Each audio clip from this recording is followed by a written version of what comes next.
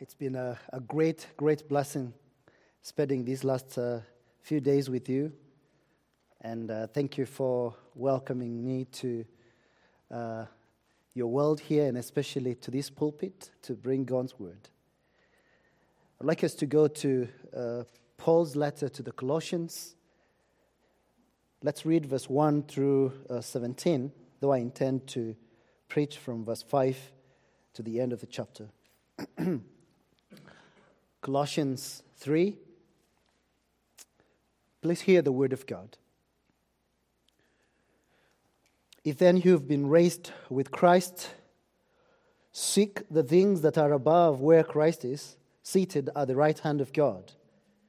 Set your minds on things that are above, not on things that are on earth. For you've died, and your life is hidden with Christ in God. When Christ, who is your life, appears, then you also will appear with him in glory. Put to death, therefore, what is earthly in you: sexual immorality, impurity, passion, evil desire, and covetousness, which is idolatry. On account of these, the wrath of God is coming. In this you too once walked when you were living in them, but now you must put them all away: anger, wrath, malice, slander, and obscene talk from your mouth. Do not lie to one another, seeing that you have put off the old self with its practices, and have put on the new self, which is being renewed in knowledge after the image of its Creator. Here there is no Greek and Jew, circumcised and uncircumcised, barbarian, Scythian, slave, free, but Christ is all and in all. Put on then, as God's chosen ones, holy and beloved, compassionate hearts, kindness, humility, meekness, and patience, bearing with one another, and if one has a complaint against another, forgiving each other. As the Lord has forgiven you, so you also must forgive. And above all this, put on love, which binds everything together in perfect harmony. And let the peace of Christ rule in your hearts, to which indeed you are called in one body, and be thankful.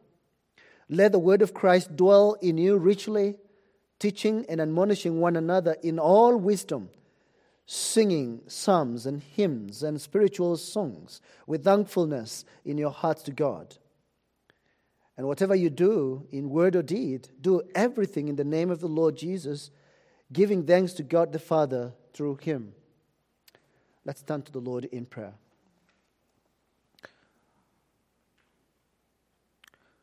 Lord, we thank you that we can sit to hear your word today. Thank you, Lord Jesus, that you have revealed yourself so specially to us in your word. And Lord, your word also tells us how to live now that we have been born again. And we ask now, Lord, that you may help us to receive your word with meekness. We will be transformed by the renewal of our minds and be conformed to your likeness, O Lord. Pour your Spirit abundantly upon us to teach us what you'd have us learn, and to help us, Lord, to be sanctified and be transformed to what you want us to be. So do be with us, hear us, O Lord. Your word be a blessing to each one of us as we are built up in our most holy faith. And we ask this in Christ's name. Amen.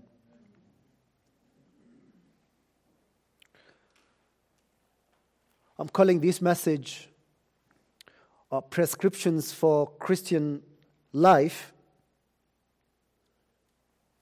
So this is not a prescription to become a Christian. It's assumed that you're already a Christian. You know that there is only one prescription for an unbeliever to believe in Jesus Christ and to be saved. But the prescriptions here is to us who name the name of the Lord, because the Bible says that God's firm foundation stands bearing this seal, that let everyone who names the name of the Lord depart from iniquity. So our daily practice as believers must conform to our new position in Christ Jesus. He says here, if then you've been raised with Christ, if you've been saved, if you've been conveyed from the domain of darkness into the marvelous light of His kingdom, if you've been washed by the blood of the Lamb, this is what the Lord Jesus expects of you and me. Our minds need to be set on something different from what our minds used to be set on. There has to be a transformation.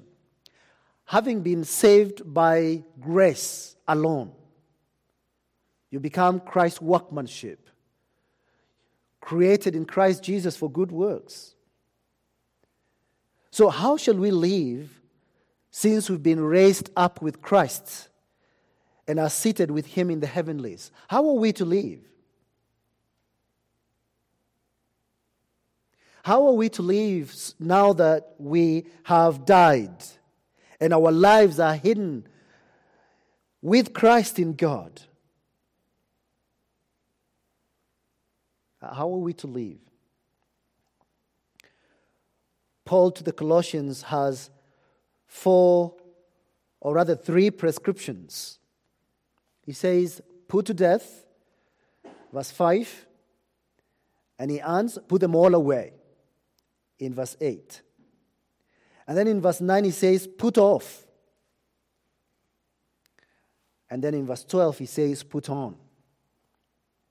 So the first pill then, there are P's there.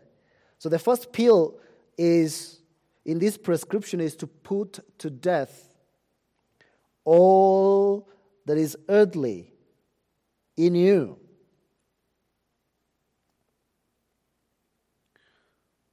Put to death all that is earthly in you. What is it that we are to consider dead?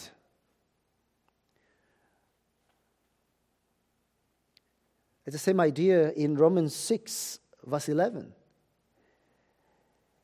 It is an imperative statement. And he is saying here, be constantly counting upon the fact, or reckon yourself to be dead to sin and alive to God in Christ Jesus. Put to death, or treat as dead that which is dead.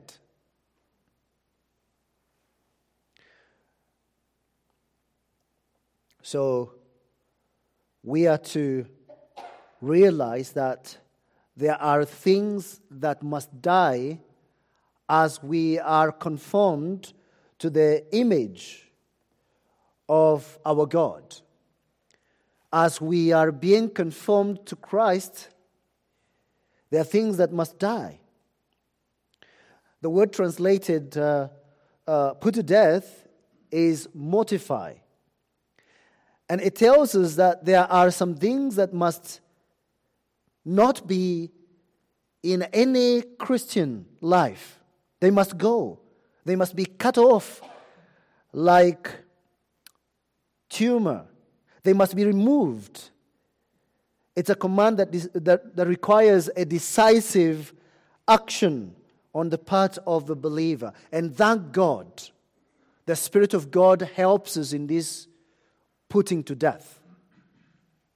So the Spirit of God is the one administering this in our sanctification.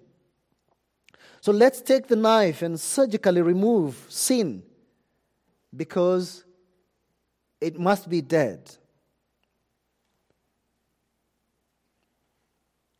So then I ask you, what is it in your life that raises its hand up against Christ?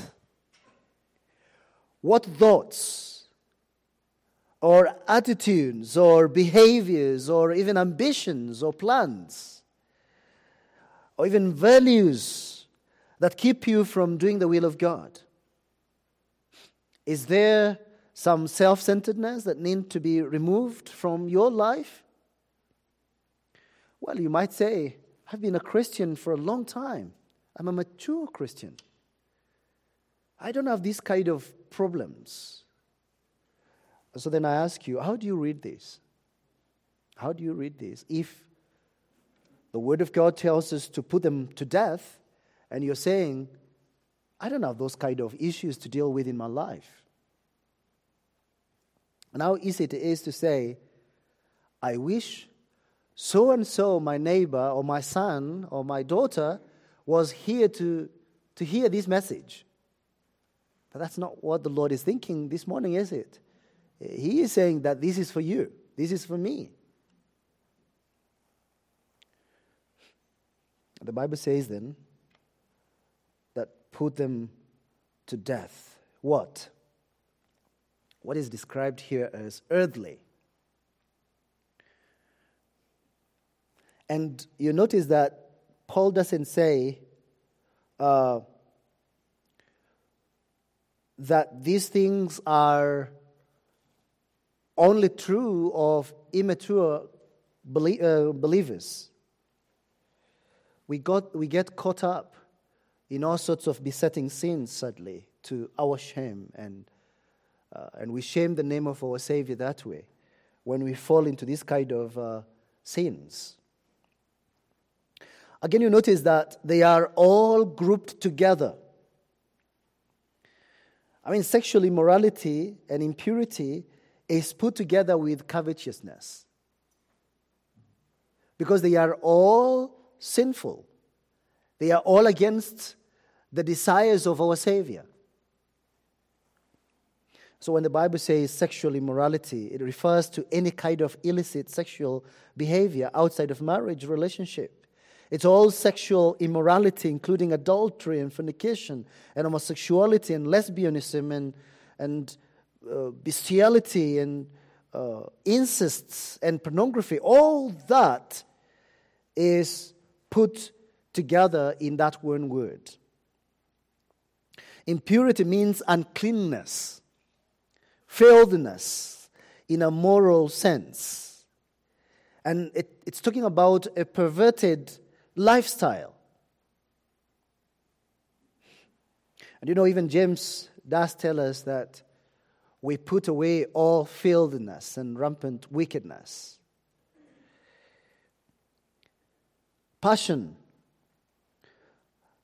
It refers to inordinate affection, a strong drive that does not cease until it is satisfied. This is a strong desire and can be either good or bad. But in the context, it indicates a depraved passion. This person is a slave to his evil desires. He is a driven person who is obsessed by his own evil passions. And then there is evil desire. You can see how closely related they are. And it means desire or longing for something that is forbidden. It is wanting to eat the forbidden fruit.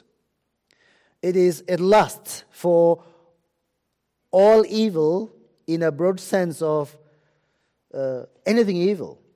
And Paul probably includes the word here to cover every conceivable evil that is against the holiness of God. And then he talks about greed or covetousness, insatiable with the idea to desire more than what God has given you. It's a selfish greed that cannot be satisfied. And here is the person who wants that which is forbidden to him.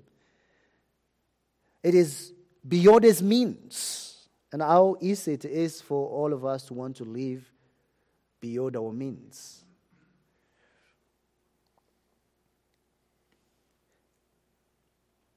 So Paul says, all of these I want in life amount to idolatry. Greed amounts to idolatry. Material possessions and passions take the place of God. Jesus made it very clear in Matthew 6:24 when he said, "No one can serve two masters, for either he will hate the one and love the other, or he will be devoted to one and despise the other. You cannot serve God and wealth."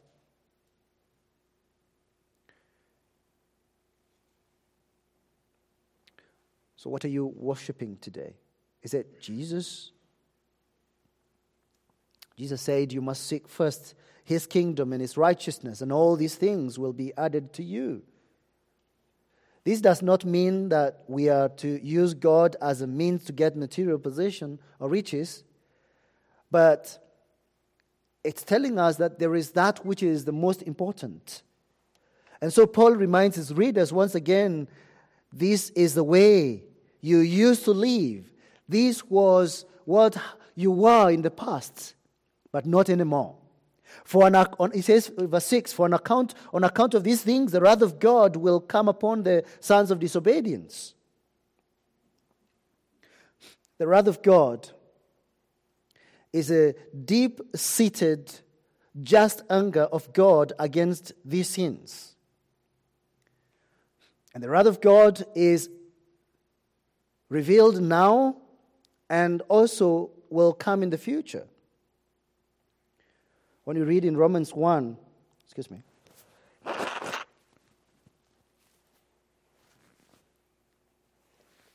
that the wrath of God is revealed from heaven against all ungodliness and unrighteousness of men who in their ungodliness suppress the truth.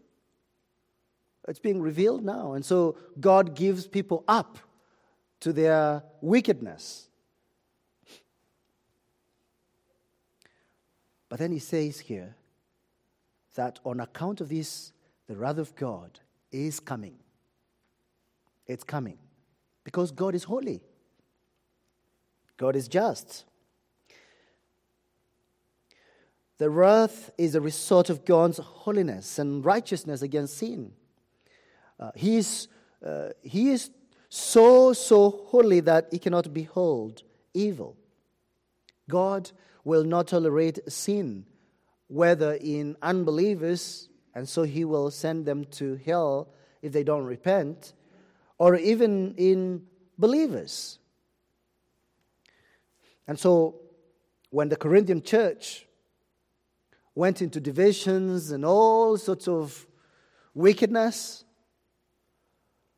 Paul tells them that that's why some of you have become ill and weak, and some have died. God does not tolerate sin, and he will not wish it away. He will not wink at sin.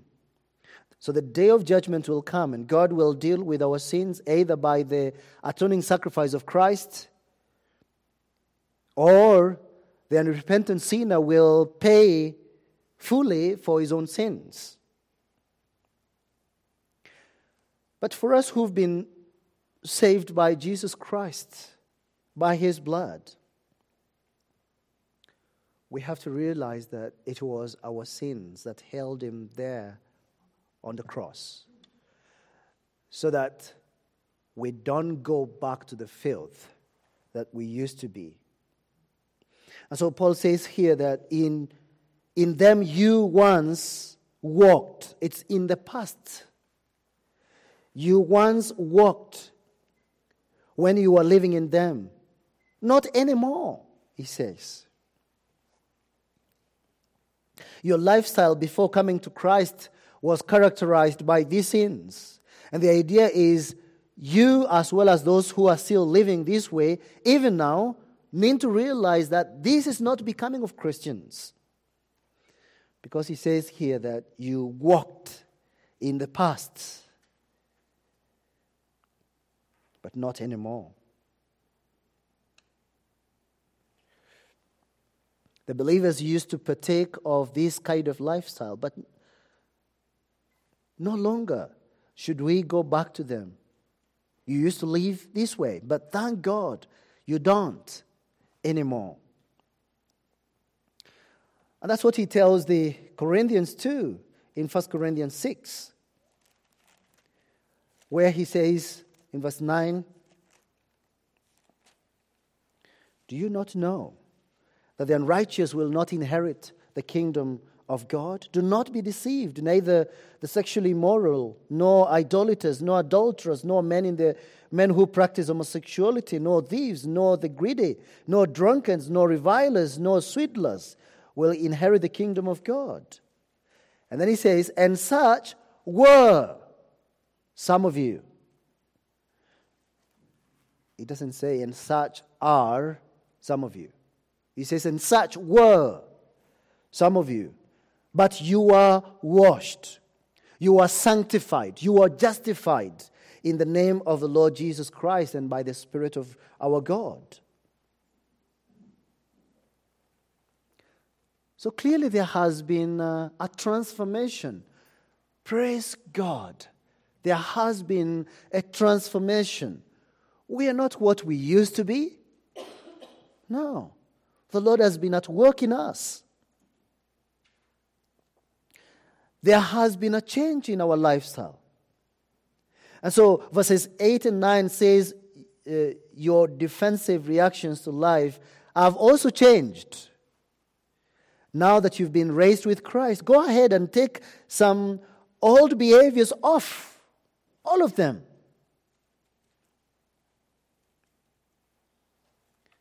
They all must go away. And you notice that the Lord Jesus is also the Lord of our emotions. He is the Lord of our passions. Sometimes people say, "Well, I don't know what to do with my anger." The Lord says you need to deal with it. But now you must put them all away.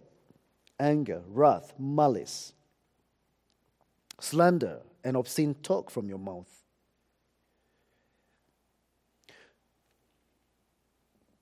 They must go. Then the second pill is to put off. Do not lie to one another, saying that you have put off the old self with its practices and have put on the new self, which is being renewed in knowledge after the image of its creator. And to put off is figurative of getting rid of some behaviors that are like your clothes. Lay aside these sinful behaviors just like you would take off your old, dirty clothes. The idea is to rid yourself completely of these old sinful attitudes and passions and resorting behavior. Every one of these behavior in these verses is used to defend wounded egos and our reactions to blocked goals. Anger is that long-lasting, slow-burning anger. It tends to stay around a long time. And then wrath, on the other hand, refers to that burning anger that flares up quickly and burns with the intensity of a fire. It just quickly dies out. It's like burning dry grass that blazes quickly and then burns itself out. But the point is, whether it's a deep-seated anger or flaring up, both need to go. So whether our reactions to life are long-lasting or sudden, we need to deal with them. Outbursts, both are wrong and need to be dealt with properly. Malice is an all-pervading evil mindset that conceives of evil things. It's a vicious nature that is predetermined to do evil to others. This person is just plain bad, evil, wicked. He has a deliberate intention to commit evil against another person. Slander is the word from which we get blaspheme in English. This person will use abusive speech to belittle other people and cause them to lose their good reputation. They insult people with their speech. Obscene talk is foul-mouthed, filthy talk that must go. Lies must go too. Do not lie to one another, since you have laid aside the old self with its evil practices. And so Paul states here imperatively to forbade completely this behavior. Stop lying. Don't do it anymore. Now, to put off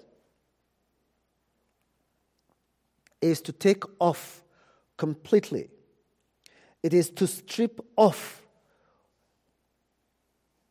And it is used here of the old nature. You know, the Lord in writing to us is very realistic. And He wants us to have a very clear mental image of what He is requiring us to do. Keeping in mind the context, Paul is saying here that if the old sinful human nature really has been put off, don't be tempted to go back to it. Don't be tempted at a critical moment to behave the way you did before you believed on Christ. You are to consistently behave differently. Put on the new self, which is in the likeness of God, as you're being created in His image. You are becoming like God. You're being renewed in knowledge after the image of its Creator. That's a goal. That's what we desire and long for, so that when we die and go to paradise, our sanctification will be complete, and we will see the Lord God face to face, and we will have been conformed to His image in righteousness and holiness. As Paul puts it there in Ephesians 4:24. Put off then the old man or old self, referring to the old nature, old sinful nature. Old Adam, who dominated our lifestyle, need to go.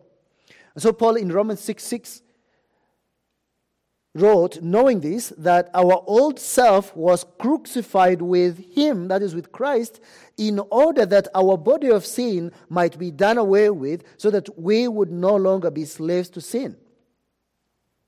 Not only are we to take off the old man, but we are also to put on the new one who lives in a new sphere of existence in Christ.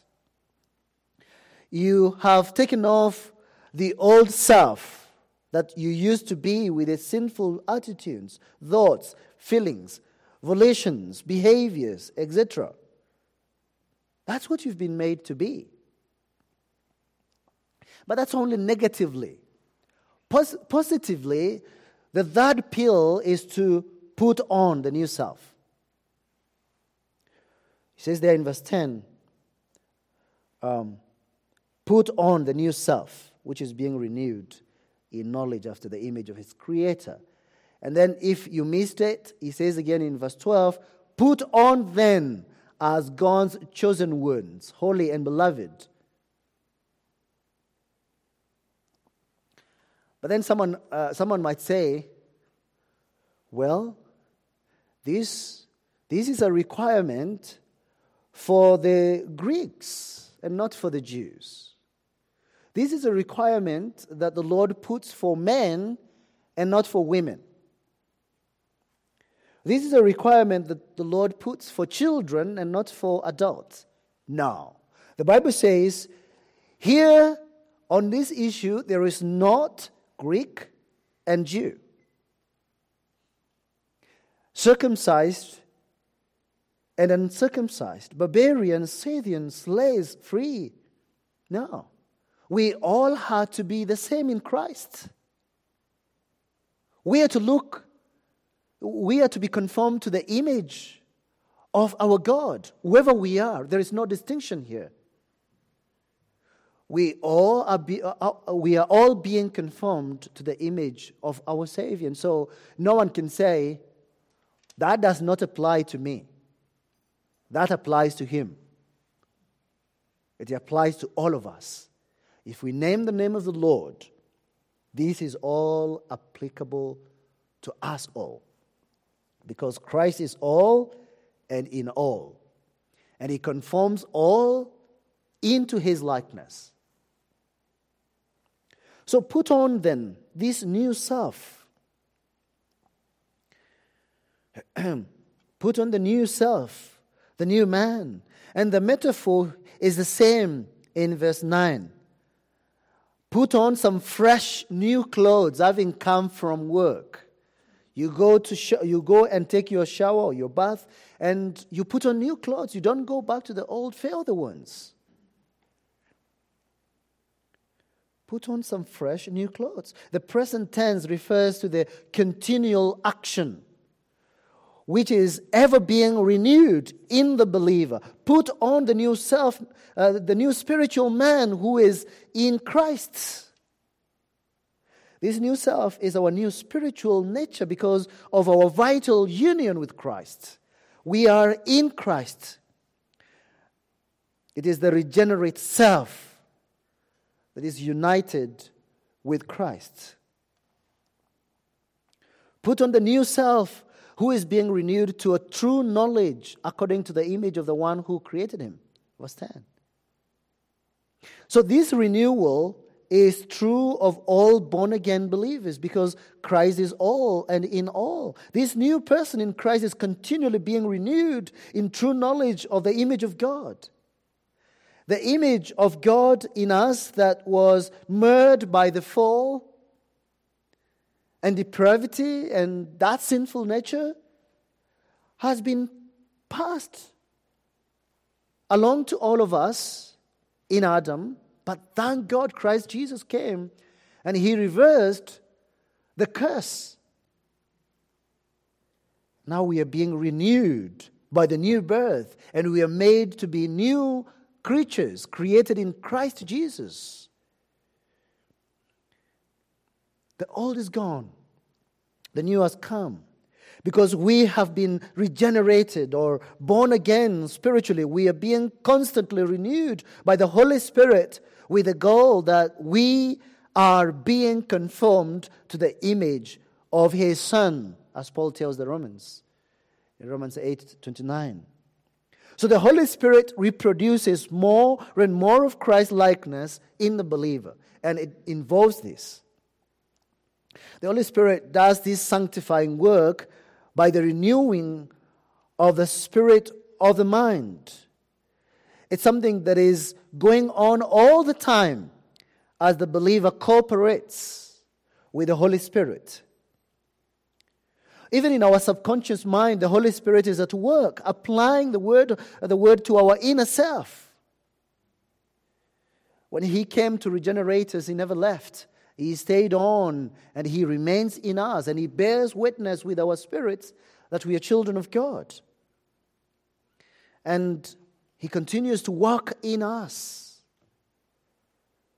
This sanctifying work of the Spirit going on in the inner life of every true believer shows out in our behavior, in our lifestyle. And so a radical change has taken place in the believer's life. What is called the definitive sanctification. But then there is also the progressive work of the Spirit in us. Progressive sanctification, a continual renewal and spiritual growth in grace and knowledge of Christ until we reach a level of maturity that is compared here to being in the image of God. But that is in glory. This work is not completed in this life. So what is it then that we are to put on? We're told, put on, beloved. And it doesn't tell us what we are to put on before reminding us that we are God's chosen ones. Remember, Paul tells the Ephesians that God chose you before the foundation of the world for a purpose, to be holy and blameless before Him. And that's the same thing here. You are God's chosen ones, holy and beloved. That's a description of a Christian. A Christian is in Christ, as we saw earlier, but now we are told that a Christian is God's chosen one, holy and beloved. And so he is to put on compassionate hearts. A heart of compassion. Clothe yourself with a heart of compassion, meaning the seat of emotions. In English, we usually think of the heart metaphorically as the seat of the emotions, and I have a tendency to place our hands to our bosom when referring to our emotions. The ancient thought of the inward parts, including heart, liver, and lungs, but with the same basic idea of the seat of emotion. Put on a heart full of compassion. A Christian will not close his heart to the needy. He will not tell the needy, go warm yourself when they are without a jacket. You know. He will not even tell them, I will pray for you. Compassionate heart means that they will seek to touch the lives of those needy in their midst. We are called upon to empathize with the hurting. And then kindness. It means goodness, generosity, and it's always seeking the highest good in others. Kindness is an attitude that always demonstrates itself in action. It reaches out and touches people.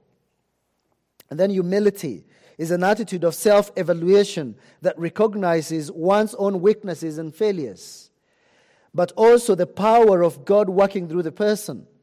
This is the kind of person God can use in His kingdom. It is a wholesome esteem, lacking any tint of arrogance. Of course, there is false humility that is deceitful, but what we are being called upon here is true humility, whereby we count others more significant than ourselves. Then gentleness is often translated meekness, but is really power under control. It is the gentleness that is strong but humble and courteous and considerate. This gentleness does not imply weakness, and is a better word than meekness in a certain way. It's an obedient submission to the will of God and gives strength to put on the other characteristics in this list. It's a fruit of the Spirit, and it's a beatitude of Jesus too. So here is the power of our personalities through submission to God and His Word. Gentleness. We're told that if we see anyone of our brothers who has gone astray or is fallen into sin, how are we to restore them? In the spirit of gentleness. Then patience is long-suffering when someone provokes you. It patiently endures when under pressure of life and refuses to retaliate. It is that quality that takes time before action. It takes time to pray and consider before blurting out a response.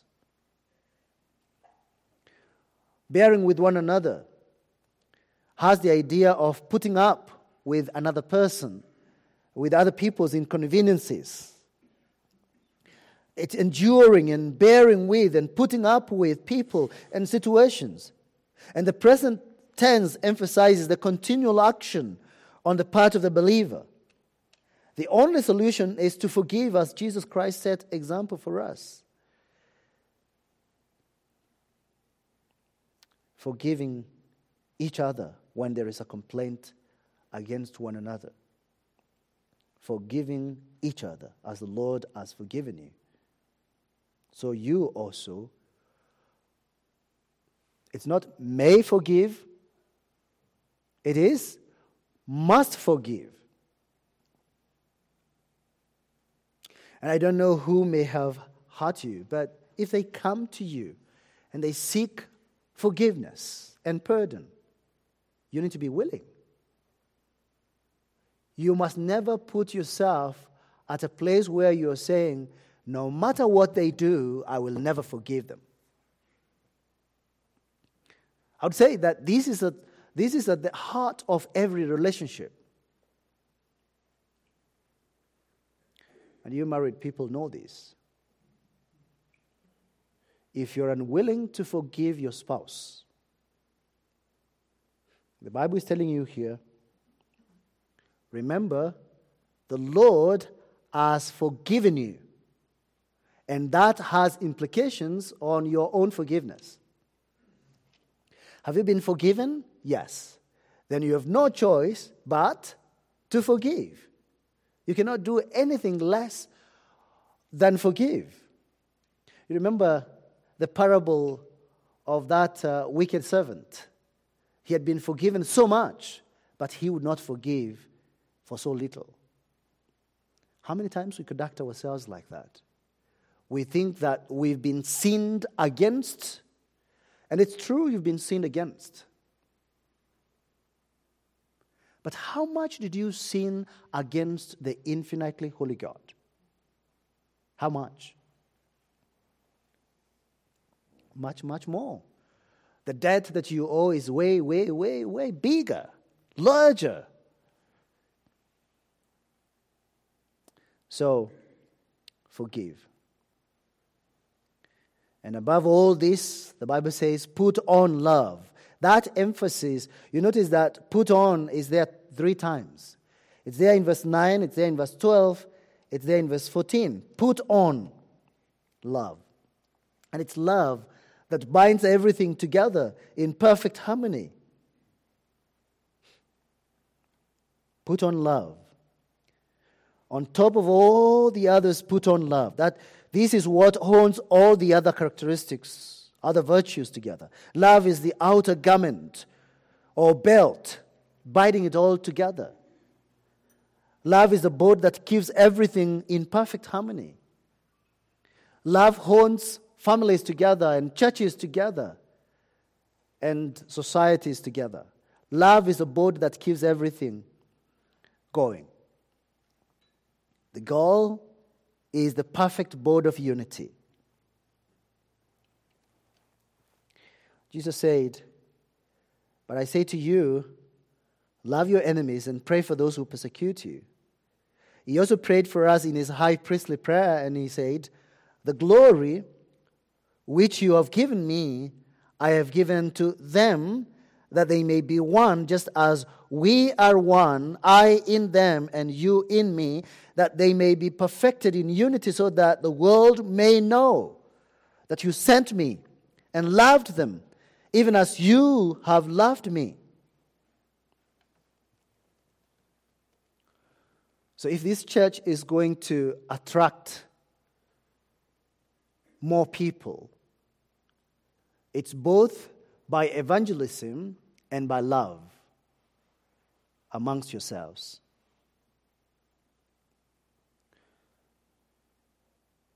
You are to be willing. You are to be there to gather together with others. You are to be seen together by the world around you, by the community around you. Yesterday, we were at Pastor Don's house, and you had all these vehicles parked there. And who knows whether there is a man or a woman in that neighborhood who has not had anyone visit them for the last 2 years. And they look at that and they say, wow, these people love one another. Who are they? Oh, they are Redeeming Grace Church. Where do they gather? Who knows what the Lord can do with that kind of demonstration? We are to pursue this goal of complete maturity in our relationships with one another. That perfect bond of unity is visible. And that's why love is covering it all. It's conspicuous. They see it. They know it exists. Then the Lord here says, let the peace of Christ rule in your hearts. The peace of Christ is the referee that regulates the unity in the relationships in the body of Christ. The healthy body preserves the unity in the bond of love. Every believer has a responsibility to maintain that oneness. Our hearts should be filled with thankfulness and gratitude for all God has done through Christ Jesus, who is our peace. And we have this peace through our vital union with Him, the peace that rules our hearts in whatever circumstances we face. So someone may ask, okay, I hear you. Where do I begin? Someone might be asking, how in the world do you put on all these qualities in the new life? Is it all at once? Is it one by one? Is it gradual? How does it work? First of all, realize that you cannot do it by yourself. You need the help of the Lord. There is no sanctification unless the Spirit is involved. We cannot do it by ourselves. We must depend on the Lord. And so it would be expected that there would be constant prayer for this to be true of you. The Lord told His disciples, pray that you may not enter into temptations. And that's something that needs to be ringing in our minds every time we are faced with a temptation. I must pray. I need to pray. But then Paul tells us in verse 16 through 17, let the word of Christ dwell in you richly. What is the place of the Bible in your life? How much Bible intake do you have per day? Is it one verse? Oh, you're a busy man, you're a busy woman. You get busy and you forget. Sometimes it happens, right? No, dear brothers and sisters, let the word of Christ dwell in you richly. Is that a description of you? Is that you? The word of God, the word of Christ dwells. It's not that the word of Christ visits. It dwells richly. And that adjective, rich, is it an adjective? It just tells you that the kind of dwelling that we are talking about here is not just permanent, but the quality of it is rich. So we are talking about not just reading, but studying the Word of God. Or is that only the work of the pastors to study? He is paid to study the Word of God. Now, I don't think any version there is saying, any of your Bible version is saying, let the Word of Christ dwell richly in your pastor. It is in all of us. And when the Word of God dwells richly in us, then we would be willing to not only learn, but also to teach others. We all have a teaching position. We do. Because the older man, the Bible says, should teach the younger man. The older women should teach the younger women. Parents, you teach your children. You all have a relationship with someone that you can teach them the Word of God. We all have a Bible teaching position as Christians. But the question is, are we occupying that position? And then this is where the rubber meets the road, admonishing one another in all wisdom. Please don't tell me that there is no one in your church who need some admonition. But the problem is that too many believers are not willing to admonish at all. You know that your sister in Christ is not conducting herself as she should. And you just say, well, I hope Pastor Don gets to know of this. I will pray. And you leave it at that. He might never, ever get to know of it. You got to know of it, you need to deal with it. That's how then you would maintain that bond of unity. Admonishing one another in all wisdom. Now, you need to be winsome. You need to be caring. The gentleness need to be demonstrated. But then, still, there is that willingness to do it. And then there is singing psalms and hymns and spiritual songs with thankfulness in your heart to God.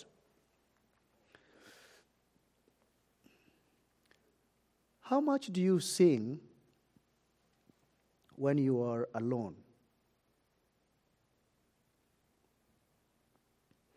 Or does it say singing psalms and hymns and spiritual songs only when you gather? No.